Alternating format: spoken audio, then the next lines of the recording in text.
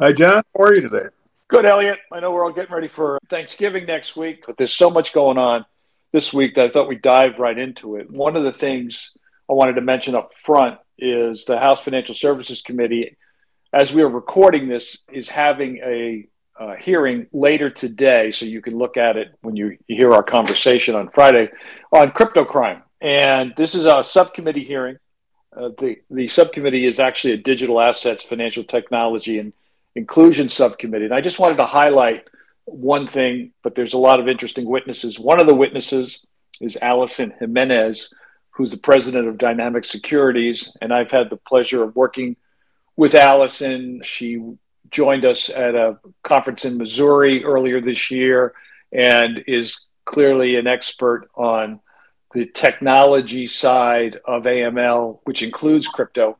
In her written remarks, she offers up a series of recommended actions based on her experience, and she lists them in the following order. That FinCEN should regularly publish the number of cryptocurrency-related SARs, that the SAR form itself should be updated to include cryptocurrency as a financial product or instrument. She also recommends updating it to specifically categorize SARs filed by cryptocurrency-related institutions. Again, all those things can be done without legislation.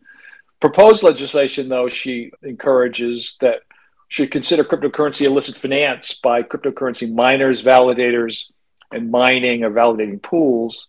And then she also cautions that any legislation should not provide weaker oversight to stable coins, given their growing use in illicit finance. So clearly been a focus of the House side, and I believe the Senate side in the U.S. as well. But you also flagged a editorial from the Washington Post on this just recently. And what was their conclusion, or what was their recommendation? It was interesting, and I recommend that our listeners go and read it is an opinion piece by the editorial board of the Washington Post, and I'll give you the headline: Regulating Crypto Might End It, and that's just fine. They do talk a lot about the risks related to cryptocurrencies, some of the big failures that are known to everyone, and the challenges of the use by criminals, money launderers, and terrorists.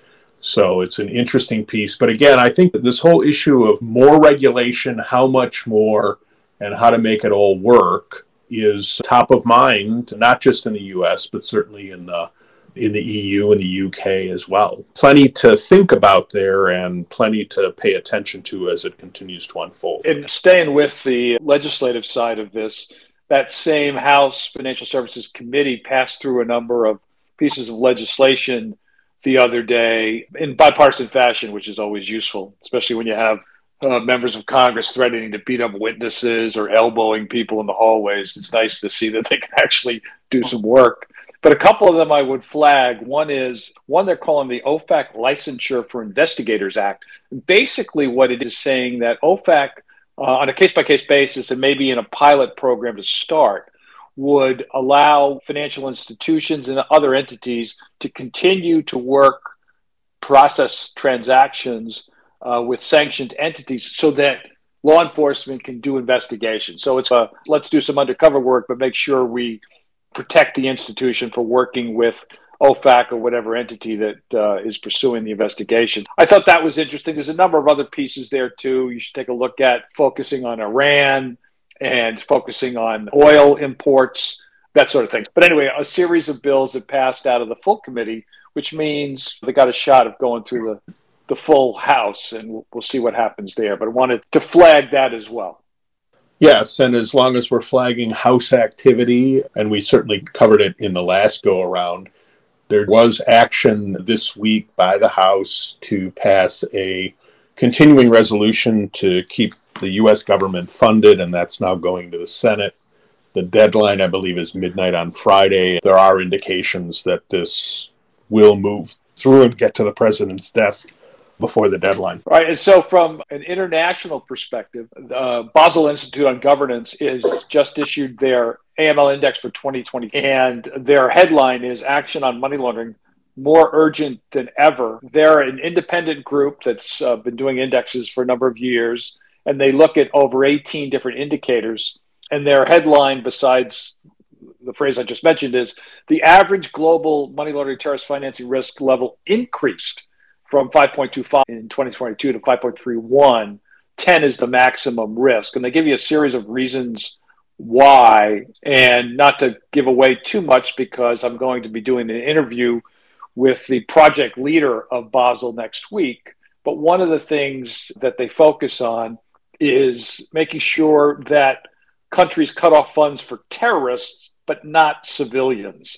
And so they say countries need to do a better job at preventing terrorist financing through what they're calling bogus NPOs.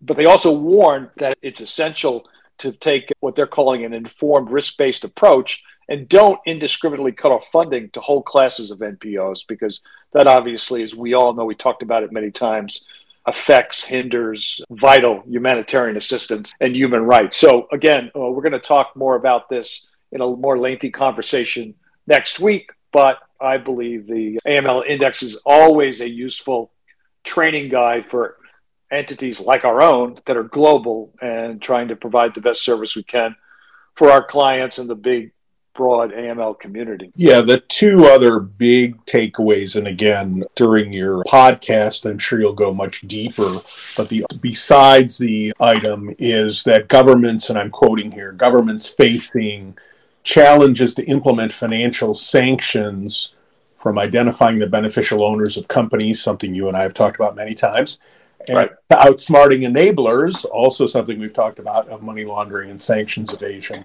And then the other one is governments struggling to fund efforts to address climate change, food insecurity, and natural disasters while losing trillions of dollars to corruption and organized crime and recovering not even 1% of those stolen funds.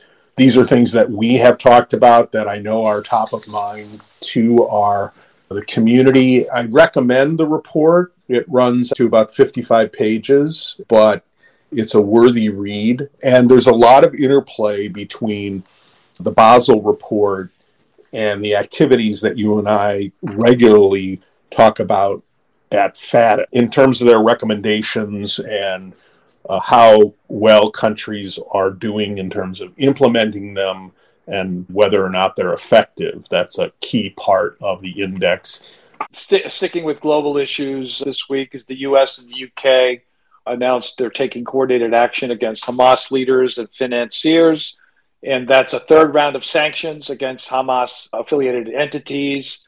The action designates those officials and other mechanisms by which Iran provides support to Hamas and the Palestinian Islamic Jihad. So that came out through the Department of Treasury. So wanted to highlight that. And there's a lot of information within that release that tells you not just who the officials are, but what the sanction implications are. Quick aside, I did an interview that we'll be posting soon with Dan Tannenbaum, who is a sanctions expert. And I do ask him specifically about how you show success with sanctions. And so he goes into detail about that. So I would urge folks to watch for that when it's posted.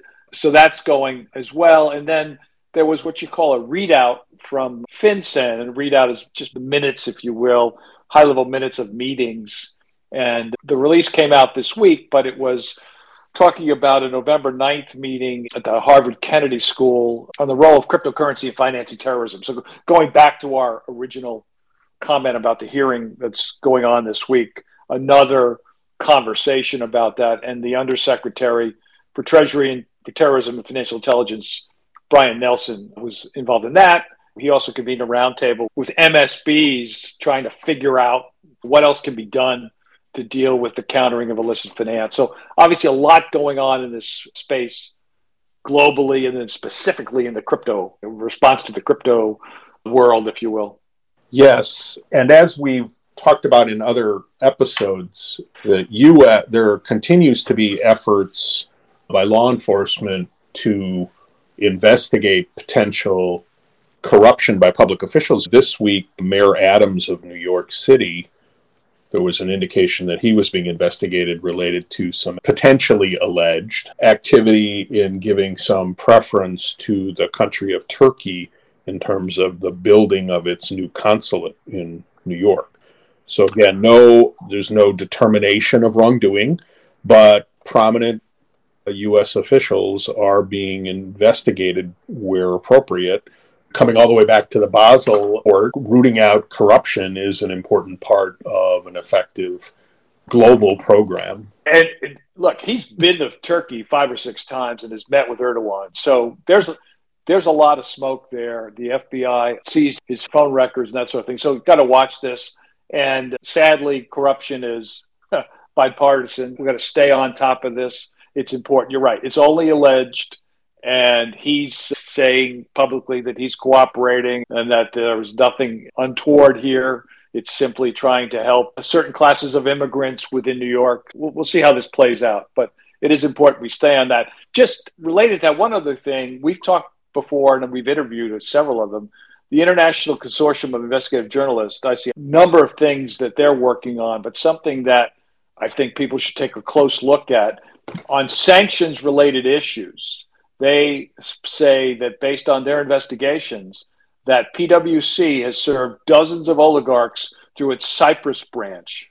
And that obviously is, if that's sanctions evasion, that's a criminal activity. We'll see. But this is a pretty dramatic charge. So I would just urge folks to take a look at that. The ICIJ website is free, so you can read the articles on there. But this was just posted in the past couple of days based on a pretty lengthy investigation from at least what we've seen. I'll try in the next few weeks, even though we're hitting the holidays, see if I can't get somebody from that group for a more lengthy podcast. But again, something we should take a look at because sanctions evasion is also something we've talked about quite a bit, you and I, and also with people that we've interviewed. So a couple things as we wrap up. One, you mentioned you and I are going to take the holiday weekend off next week, but we will post an archive edition. So please watch for that.